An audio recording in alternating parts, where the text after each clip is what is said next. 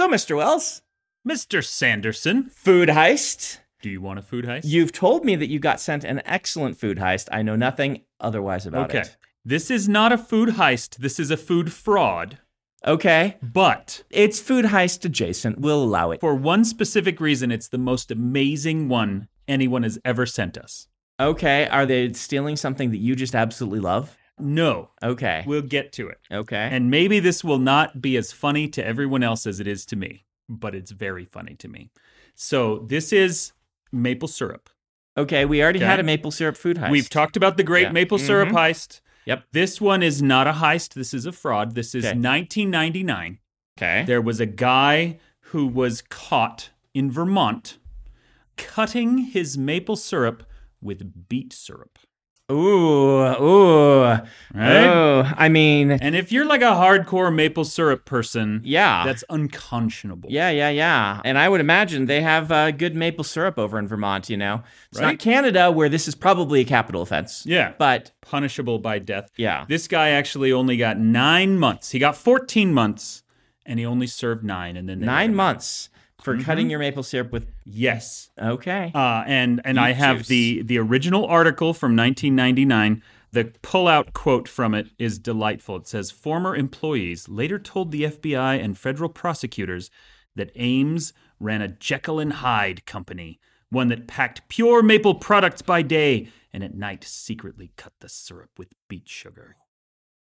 Okay. Yeah. That is... You can tell they take their syrup very seriously. Yes. And their journalism. Yeah. That's a good pull Okay, quote. so now do you want to know the part that makes this endlessly delightful to me? Okay. This was sent to me by the dude's grandson. Wow. We have a famous listener. We Yeah. have a listener who is directly tied Directly descended from from Food Heist Mafia. the perpetrator of this heinous Wow. crime. Like, people send food heists to me all Yes. the time now, and I love it when you do. Please keep doing it. Yes. This guy ratting out his own grandfather, I have not stopped I mean, laughing. this is not ratting out. This is a mark of pride, right? That said, I don't know if white collar food heist embezzlement fraud, it's not fraud, gets Yeah. you that much, right? Like, Well, so here's the last little bit of delight that I get Mm-hmm. from this. When the grandfather, the dude was yeah, sentenced and indicted, yep. this guy's parents had to move up their wedding so that they could get married before he went into prison. Okay. And Wait. then 9 months later. The children of the perpetrator, Yes. the parents of the grandson. Yes. Got it. So the guy who sent it to me is Yes. the grandson. Yeah. His parents had to move up their wedding so that they Mm-hmm. could get married before he went to prison so that the guy could be there for it. Right. And then As he one was does. released from prison Uh-huh. just a few days before the guy was born. Ah, well, very considerate his- police His gestation actions there. Yes. lines up perfectly with his grandfather's interment. And I will say this for the grandfather. It could have been corn syrup, which would have been even more offensive, right? He went with the classier, the more sophisticated food-derived sugar substitute, or vegetable-derived sugar substitute. I guess all sugars are vegetable-derived, are they not? As far as I'm aware. Yes. So, Yes, they are. yeah. Anyway, the guy told me his name is Michael Bailey. Shout out to Michael Bailey, your infamous Jekyll and Hyde beet syrup grandfather. The grandfather has, Roger Ames is his name. He has unfortunately passed away since this happened. But Michael says, I would like to think that he would have appreciated being on your podcast as well. So, Well, he probably spent 9 months or whatever it was in food heist prison. During the day, just being a kindly gentleman, but at night, oh man, he will make you bleed beet syrup. that Jekyll and Hyde Yeah. persona Yep. stuck around. Yep. Yeah, he spent a good 8 or 9 months as the enforcer in prison. If we are assuming, this food heist prison, I don't think he was the enforcer. Yeah. I like to imagine he was the fixer. He was like, Okay, yeah. Morgan Freeman in Shawshank Redemption, the guy who could get anything for you. Yeah. Make you It's just every now and then he'd bring you something just absolutely drenched in beet syrup. beet syrup shivs. You could dry that stuff, right? Yeah. I mean, this could be a useful guide. You- Think you- of all you the want stuff. a poster of Raquel Welch or whatever? Yeah. covered with beet syrup. Covered with beet syrup, made out of it. Yeah. You know, you can dry that beet syrup, like I'm saying. You can make stuff. Use it as paint. Yep. Mm-hmm. Yeah. That one was a stretch. Anyway. What are we talking about today, Dan? Today we're going to talk about Moonbreaker. Moonbreaker, which involves 0 beats. As far as I'm aware, there are no beats. So there are musical beats and the beats that you're putting down on your opponents. Yes. So. You lay a beat down while listening to beats. And if you're in Vermont, perhaps drinking beet syrup, whether you know it or not. So what is Moonbreaker? So Moonbreaker is a video game that you and I have worked on. We have. Yeah. This is my second video game I've ever worked on. What about you? Have you? What was your first one? It was called Infinity Blade. Yeah. Yes. I played that one. Mm. Yes, this is my first video game. Oh. I have written for a lot of role-playing games. This is the first video game. It's kind of surprising to me with as much as, you know, you like to be involved in all different aspects of storytelling and media and things like that. I am certainly open to more video games that want to hire me, but... You are busy being VP of a company now. Let's just point that out. What would you drop me for? What drop is your... you for? Yeah. Like, you know, how some people have this, like, you know, one cheat pass. Like if there's like a video game company is like, hey, we need a VP in charge of worldwide narrative.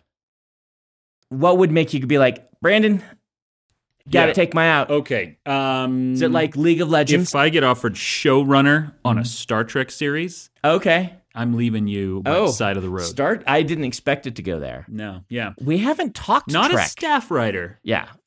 But Obviously. showrunner, I'm gone. Okay. Which is a bad decision. Yeah. Because that would last me at the very most 7 years. And probably far fewer. And then I would just be an unemployed TV writer, which is not really a career goal of mine. I would still make the decision, but I would regret it eventually. We do need to talk Star Trek sometime because we are uber nerds. Yeah. And we have not spent nearly enough time. There's actually a little quota they keep so that you can keep your nerd card of Star Trek references that you make on your podcasts. And Really? we are well behind. Yeah. Dang it. Yeah, they've been pounding on the door. It doesn't sound so loud because they have to do it like this. But, you know. So at this point, many years ago, when they first announced, hey, Disney's going to buy Lucasfilm and start making new Star Wars stuff. Yes. Which was, what was that, like 10 years ago that they made that announcement? I thought, okay, that's cool. I'm excited for that. Yeah. And then just a couple of months later, Paramount was like, hey, so guess what? We're going to make a new Star Trek series. Yes. And I went bananas. Did you? I wrote this gargantuan post on my blog. I did like, if I were in charge of Star Trek, here's how I would advance the storyline. And that was the point where I realized, I've always considered myself an equal fan of both. I am very clearly more excited about this. All right, we need to talk about this and move Moonbreaker to the next episode. Sorry, Moonbreaker's next episode. Because, okay, I mean, we're deep into this. I didn't know this about you. You did not? I knew you liked it, but I thought Ben liked it way more. I hear Ben talking about Star Trek incessantly. Never shutting up. Yes. No, I love Star Trek Okay.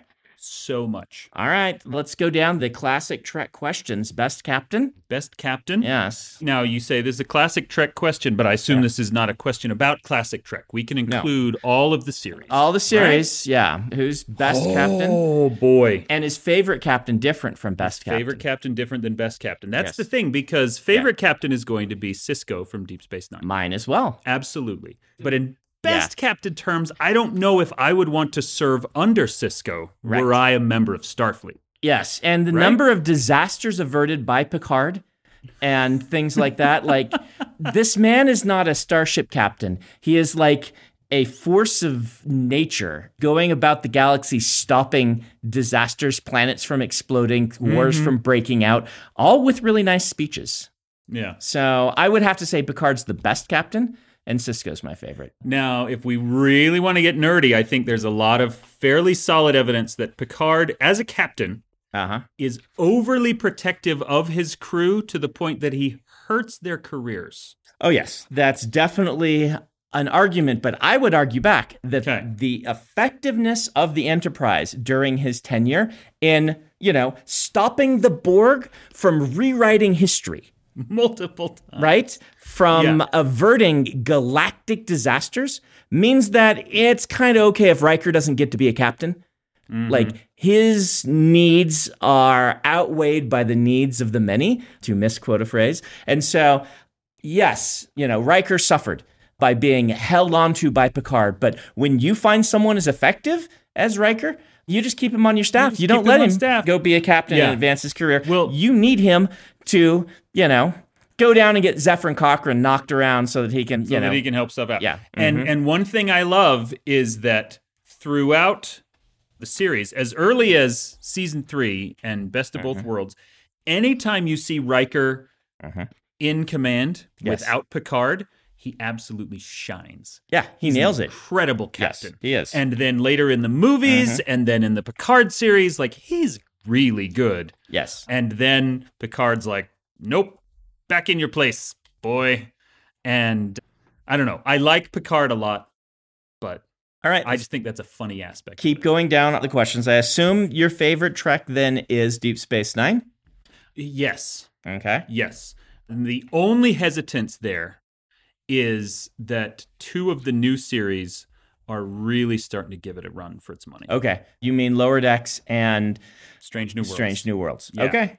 Lower Decks in particular this season, like I just watched the most recent episode this afternoon while I was eating lunch. It is absolutely hitting everything out of the park.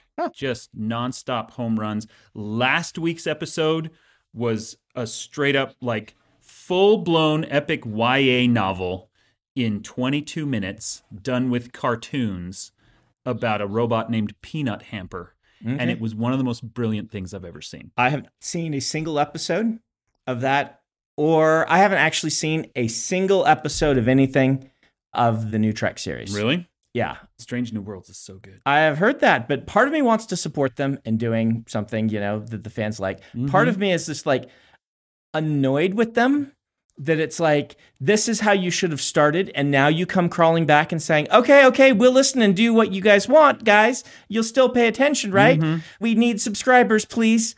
And so, I don't know. Well, and Strange New Worlds is all by itself, merely by existing, the most brutal excoriation of Star Trek Discovery that could exist.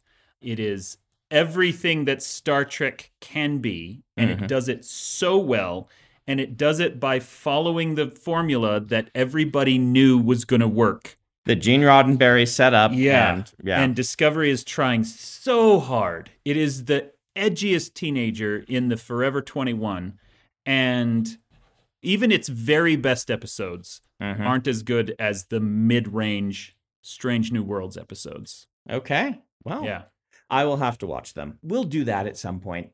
We'll do it live. No, we will not do it live. No. We would get copyright struck so quickly. Yes, we would. All right. Continuing upon my list of, obligatory Star Trek questions. What was your, by the way, favorite series? Was that also DS9? Deep Space Nine. Why? Because I think it's important to point out, and now that we've raised this specter, my favorite Star Trek is DS9 is absolutely the I went to an Ivy League school kind of way of talking about Star Trek, right? Yes, yeah. It's kind of a snooty thing to say. My favorite episodes of Star Trek are Next Generation. And my favorite series is Deep Space Nine. I don't think this is as you say, this is not an uncommon opinion. The reason for this being is I am an epic fantasy writer and enjoyer, and continuity makes me love something more. Yes. Well done continuity. And I had been starved for well done continuity in the 90s because television refused to do it. And Deep Space Nine gave it to me. And I really liked that. So there's that. I feel like as good a captain as Picard is, and he's just amazing, Sisko's more human. Picard gets some of those moments, which is why I really love First Contact, though a lot of hardcore Trekkies do not like First Contact. Yeah. I do, because I like the whole Picard having to be flawed and have issues thing. But Picard basically is Picard. He's they explore him. It's not like he's not a character. He definitely has nuance and things like this. But Sisko is rough around the edges in ways that are interesting and make, for me, a more dynamic long-term narrative. Well, and Sisko has to deal with the consequences of his own choices Yes. in a way that Picard rarely ever has to do. And I think that adds a lot of complexity to the show and to the character. I like the world building of Deep Space Nine. Next Generation will have occasional world building episodes that are good. But dealing with religion and an actual long-term alien species with, all of their politics and things like this scratches that epic fantasy itch. Gets better when Worf comes along, and you get to have, when Next Generation did this, it was often with the Klingons. Yeah. And you get to add that all into Deep Space Nine. You have some really interesting things with Dax and an entire species that's just very different, that, you can have an episode of Original Trek or Next Generation that explores this interesting biology, but it's completely different to spend an entire series exploring it. Yeah, and just really digging into the Cardassians and the Bajorans and eventually the Klingons and everything. And it's not to say that Next Generation doesn't do that, right? Like, it's very close up there. Data's exploration of what it means to be human is that sort of thing, and done very, very well. But that's why. It just felt like a more mature narrative long-term. Though my favorite episode of Trek ever is the flute episode, like a lot of people. Inner Light. Yes. And so, yeah. Yeah. My favorite episode of all-time Star Trek is Darmok. Oh, yeah. That's It's also Next Gen. Yeah. Very close to the top on my list as well. That might be number 2. Yeah. So, yeah. So before we totally leave the continuity long-form storytelling question, in the 90s, at the same time, Babylon 5 came out and was doing the same thing. Were you a Babylon 5 fan? I respect Babylon 5 quite a bit, and everything I've seen of it, I like. I was not the hardcore Babylon 5 fan, mostly because it did not align with my ability to watch television. So when it was on, I couldn't have the TV, or later on I was at college, I believe, and things like this. And so while Next Generation came on like Sunday nights at 11 or 10, and I could watch from 10 to 11, and then it was my bedtime, I couldn't get to wherever Babylon 5 was, so I caught like episodes here and there. The same thing, happened with Doctor Who, where it's like over here, who knows which station is playing it occasionally. So I've seen smidgens of Doctor Who, and I've liked what I've seen, but I never became a super fan because it's not as accessible. Yeah, that was my experience with Babylon 5 as well. Yeah. For whatever reason, and it may have been I had to choose like a certain number of hours of TV in Star Trek 1. It may have been just lack of ability to access it at the right time frame. I know in college, Ben and I were constantly trying to find free TVs that weren't already being used to watch Friends and ER. I didn't see a lot of Deep Space Nine until I was roommates with Ben, and he showed it to me. Okay. I had really enjoyed it, and I'd followed it better, but those early college years, when it was on, it was really hard to find a TV and watch. Well, plus you and I served missions during the run of Deep Space Nine. 2 years and away. Voyager. Yeah. I missed 2 years of both series. So I, a couple years ago, decided, this is at this point probably 5 or 6 years ago, thought it would be really interesting to go back and watch Babylon 5 because I had never seen it. Yep. And it didn't work for me. Okay. It's a show where I can absolutely see how it worked for other people. And I can see how it would have worked better for me as a teenager than it would as a 40-year-old guy. But yeah. Do you know J. Michael Straczynski did a pilot for Dark One? I did hear that. Yes. Yeah. Didn't go anywhere. It's one of the books that Dan and I are working on together. But he did do a pilot for it. Like filmed it or just wrote it? Wrote it. Wrote it. It was really cool to meet him. Went to dinner a number of times, chatted about things. Smart guy, knows the industry really well. Yeah. I was very impressed. Yeah. So everything that I've read of his, I have loved. I hope he doesn't ever find my blog in which I talk about Babylon 5 because... Well, it's fairly critical. Joe, if you're watching this, don't go look at it. Don't go look it up. Okay, so next Star Trek. Next Star Trek question is best movie. Best movie? And favorite movie. Okay. Across all, not counting New Trek. Okay. We'll get to New Trek as a separate question. We can't count New Trek? We can't count New Trek yet. Okay. Are you really going to put a New Trek movie as your obviously the best Star Trek movie is Galaxy Quest. Okay. I don't agree. It's probably number 3 for Okay. me. They did a poll once at one of the big Star Trek conventions of best Star Trek movies, and it made the list above a bunch of them. Yeah, it's because it's overtly and obviously a Star Trek movie. But I think it's amazing. After that, it is very hard for me to not pick Star Trek VI, Undiscovered Country. And that is Undiscovered my Cold War kid background shining through. I like a lot of the other ones. I would put Wrath of Khan up there. I would put First Contact up there. Yeah. Honestly, Star Trek Into Darkness, which is a new Trek movie, I would put maybe even top 5 with the rest of those that I'm talking about. That's the third one. Third one is the best of the new Trek, though the first one is not bad. Yeah. I like the first one a lot. So I had Emily watch Wrath of Khan because she'd never seen it before. We actually watched the episode first and then watched it. And it holds up. It's just a very well-filmed, well-made movie. Yeah. Paced very slowly by modern standards. Definitely. Which is not to its detriment, I would say. But I still prefer First Contact, which I understand to be a bit, I think that there's a war going on here. Some people don't like the yet again leaning on time travel, yet again leaning on the Borg, yet again, doing all these things, plus splitting the cast into 2 groups, mixed with a lot of people don't like that Picard. Like, you can't, to them, have the quintessential Picard Star Trek movie unless it is a Picard gives a speech movie. Yeah. Right? Which I can totally understand.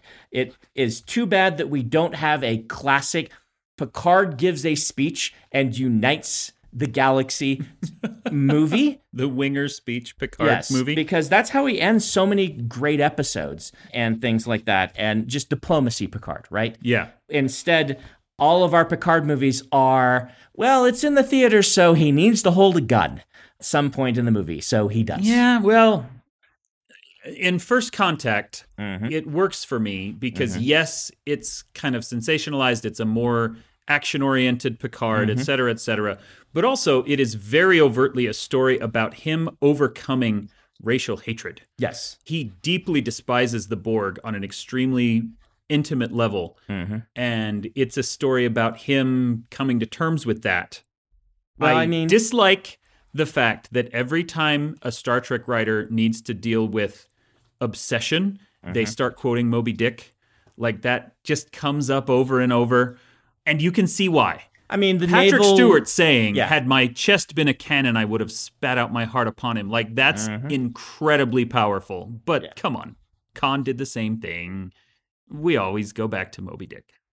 It's a really good book. Well, I happen to really love Moby Dick, like genuinely, not ironically. Yeah. It's one of my favorite classics. So, yeah, but I just love it. I like that they split the narrative and that you have this kind of, the sort of Star Trek, I won't say it's politics with Zefram Cochrane, but, this kind of a little bit lighthearted, little bit, hearkening back to Star Trek 4 sort of plot line while this enormous zombie apocalypse is happening on the main ship. Yeah. And Picard is being wrung out and, Data is being potentially turned and all of these things. It works really well for me. It brings to a conclusion many of the things that I loved about the series. It made up for Generations, which was so forgettable that, I can remember one scene from it. And it's one because it made me laugh in a ironic way. So that's my favorite. Okay. And it's a very good one. It's absolutely in my top 5. What is your opinion of Undiscovered Country? That would probably be number 2. Really? Yeah. I really like Undiscovered Country. I like Klingon stuff. I think it's fun and interesting for Star Trek to play with its long and weird history with the Klingons. And it did some very interesting, cool things with the Klingons and with an aging cast. And unlike Star Trek V, it acknowledges the agingness of them. Yeah. And it plays with this idea of, we are hanging on to our youth. Everyone is hanging on to it. It is time for this to be over with, Well, and once again, I can't remember actually if 6 quotes Moby Dick, but I'd be surprised if it didn't. It quotes Hamlet. It quotes everything. And one of the running gags is that everyone attributes the famous quotes to their own culture, which I think is delightful. Yes. But, it is about Kirk again, coming to terms with a racial hatred. Yes. And for me, coming out of the Cold War at that moment, like, we have hated the Klingons forever, and now we have to be friends with them. Yeah. Was incredibly powerful to me. And that helped me kind of figure out and navigate the politics of the time. I also love 6 because it is the redemption of Kirk. Right. Kirk gets unfairly, this is the soapbox that I will die on. Okay. Kirk is constantly and unfairly classified as, the reckless cowboy who makes out with chicks and solves every problem with a gun. That is true of Star Trek 3, 4, and 5. Yes. But it is not true of the original series. He was an incredibly rules-oriented warrior poet captain who, yes, occasionally would make out with a girl, but it was filmed in the 60s. You got to give them something. He was constantly enforcing rules on his own crew. Like, he was a very staid and respectable captain until his best friend died and Star Trek 3 ran him off the rails a little bit. And in 6 is where he finally gets to be that kind of statesman again. Right.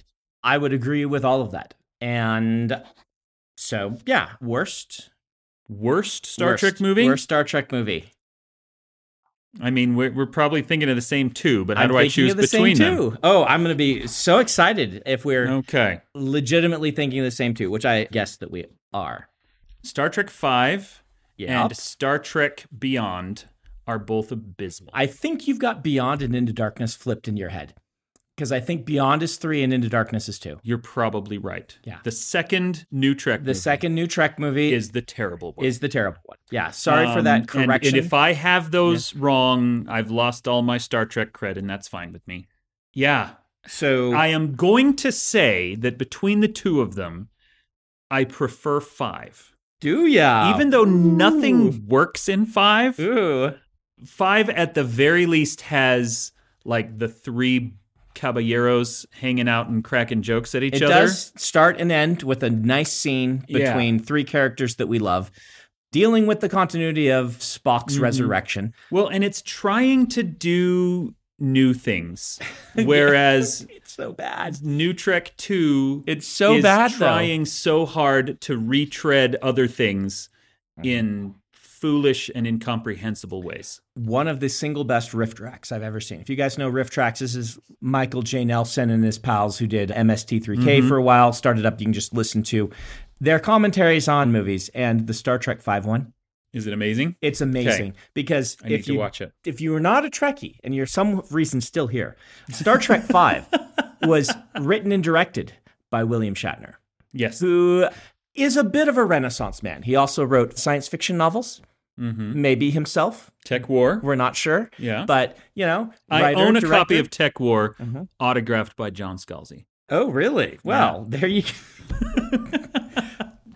Who knows? Maybe he wrote it when he was 9. No, Or- I asked him at one of Yes. your signings to sign Sign- it because sign I it, thought yeah. it was funny. But regardless, I am going to flip those. Now, they're very close because the mastery of everything but narrative on display in Star Trek Into Darkness is great. As happens with JJ's movies, really great performances, really great cinematography, great use of special effects. Everything about that movie works except for the fact that the movie doesn't work. Yeah. So- the story, the very loose hand that it plays with technology and with continuity and with everything else, it's just I will say it's this, unforgivable. Star for Trek me. 5 is not insulting. And Star Trek 2 of the new Trek is a little bit insulting. The way that Spock responds and acts and the way that they deal with Khan and things just feels so ham-fisted Yeah. that it's a bit insulting. So, but I will flip those. I will say this. Alice Eve, who played, and I can't remember the character's name, the one who is in regular continuity, Kirk's ex-wife. Okay. She shows up in New Trek 2. And, aside from the gratuitous, let's make Alice Eve Yes. show off her bra scene, which is, stop doing that, movies. Her character's fantastic. I was very sad that we didn't get her back again in the third movie because I thought she was a great addition to the cast. She added a lot to the group. Jayla in the third movie was really good. She was. But I wish we had had Alice Eve back. Was the third movie, maybe this is an Adam question, I want to say that it was written or directed by Scotty. Yes. Which one? Was it both? Or was it was written by. Written by... I think all three were J.J. Abrams. Directed. No, third one was not J.J. Was it? No, he left for Star Wars. Maybe it was Simon Pegg then. Yeah. Maybe he did direct it, but I think he just produced it. I think he had jumped to Star Wars. So we're on the topic. General thoughts on new Trek, including Discovery and Picard as new Trek. Okay, so first of all, we live in an absolute golden age. Okay. Before we start this portion of the discussion, I will cement my bona fides by saying that part of the reason I have relatively fond memories of Star Trek V is I actually read the novelization of it. Oh. And that's how big of a nerd I was. Okay. Who wrote it? I don't know. Okay. This was in high school. I didn't pay attention to authors. They had some really solid authors on the Star Trek books. Some of them were very good. Yeah. I read a lot of Star Trek books. Living right now, when there are 5 Star Trek series in active production, even though 2 of them are terrible and 1 of them is half terrible. What's the half terrible one? Picard. Oh, okay. What's the other terrible one then? Prodigy. What is that? Prodigy is their quote-unquote middle grade series. It is a cartoon that's done in a style very reminiscent of like the Clone Wars cartoons. Okay. And it's about a group of... And it's worse than Picard? It's so bad. I feel like we need a justification for half terribleness of Picard. We'll get to them all. There's a lot to talk about. There's the 3 new Trek movies that I kind of feel like we've covered. The first one, we did a whole writing excuses episode about the first new Trek movie, Kelvin Timeline. I actually like it a lot. They did a lot of really impressive things.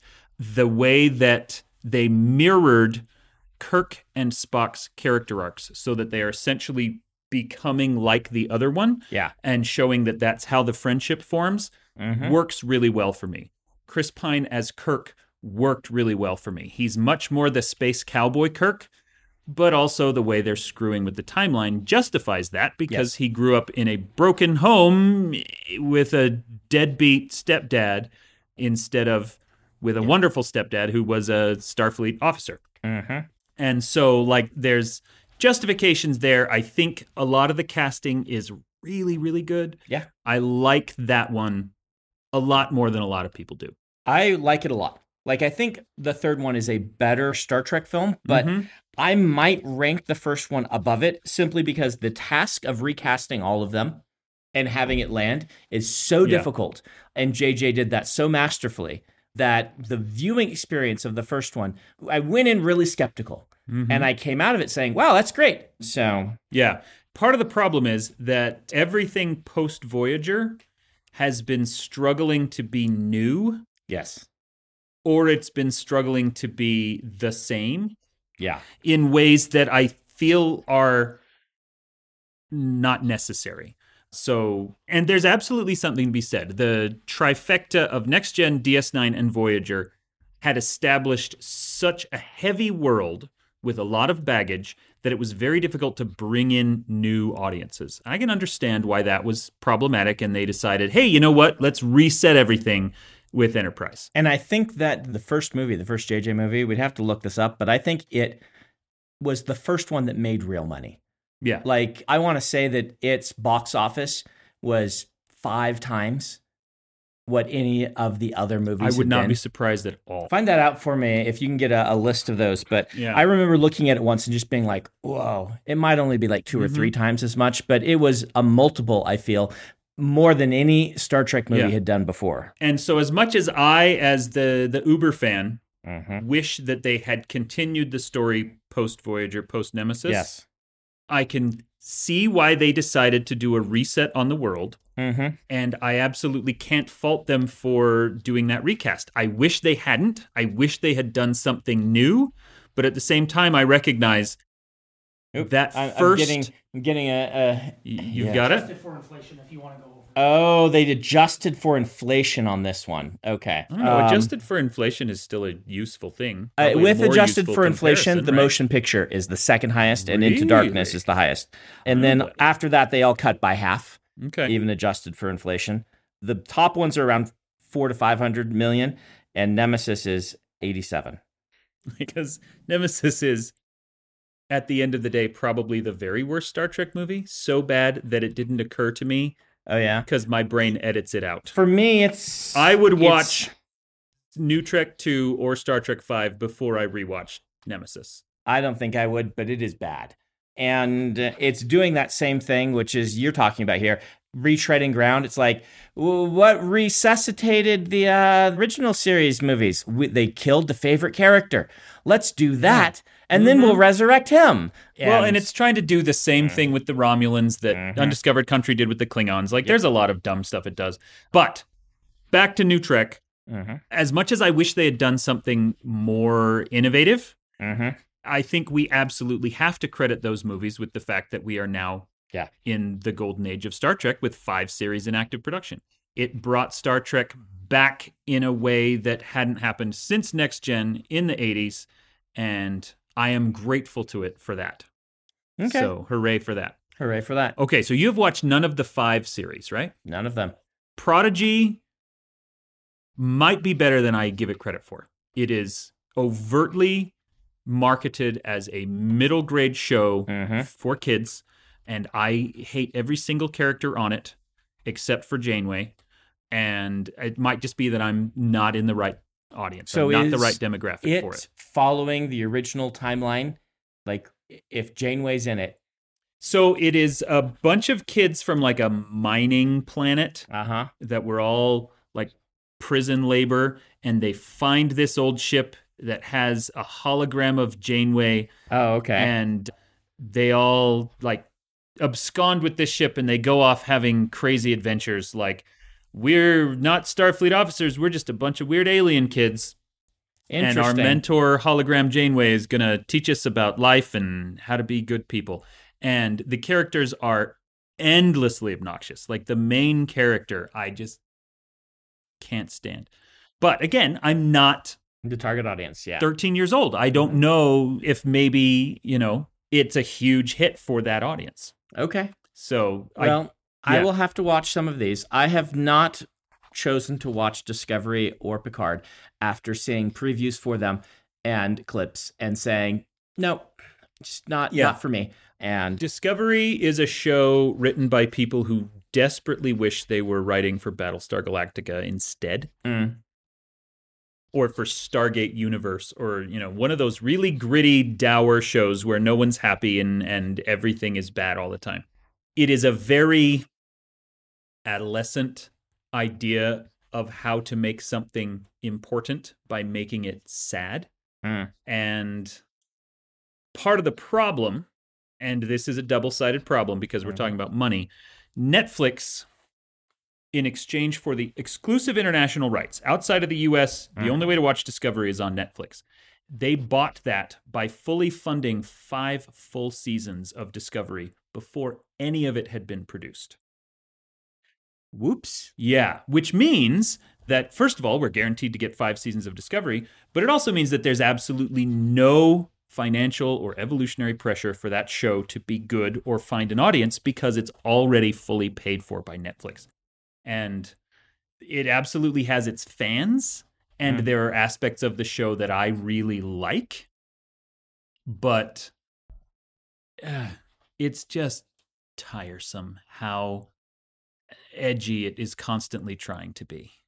I will say this, Michelle Yeoh was on it for a few seasons, and I love her. Doug Jones plays Saru, who is absolutely one of my all-time favorite Star Trek characters. He's fantastic in everything he does.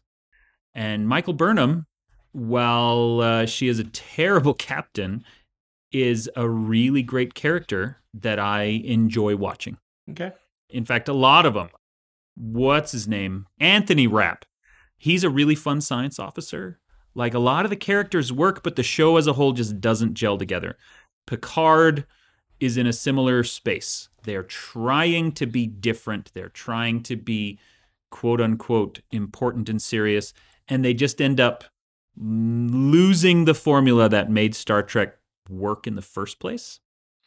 And Strange New Worlds is like, you know what? Fine. Like you said at the beginning, okay, you whiny audience, we're just going to do a real Star Trek show with a, bright colors and a cast that likes each other, and they use science to solve problems, and it's absolutely delightful. Everything about it works. As an example of how the two series, like Discovery, because, it's a reboot back to like Enterprise era, they brought Harry Mudd back. Do you remember Harry Mudd? I do remember Harry Mudd. He was the goofball from the original series who was like always trying to steal things or con people. He's in 2 episodes, and they're both kind of jokey, funny episodes. They brought him back in Discovery. They got Dwight Schrute to play him. Okay. And he is dour and edgy and angry, and he is not fun in the least tiny bit, because Discovery has to be the edgy show. Whereas Strange New Worlds brings back Sybok from Star Trek V. Okay. And you only get like the barest hint of, Spock at the end of an episode is like, we need to look out because my brother is one of these dangerous like Vulcans who embraces their emotions, and he's going to be scary. And it's wonderful. The fact that Discovery made Harry Mudd not fun, and that Strange New Worlds was able to make Sybok seem ominous is such a stark and telling example, I think, of the difference in quality between the two shows and how they're handling Star Trek's history. Awesome. I think Ben's going to love this episode. I hope so. Or he's going to be really angry at us for messing things up. So, how's that, Ben?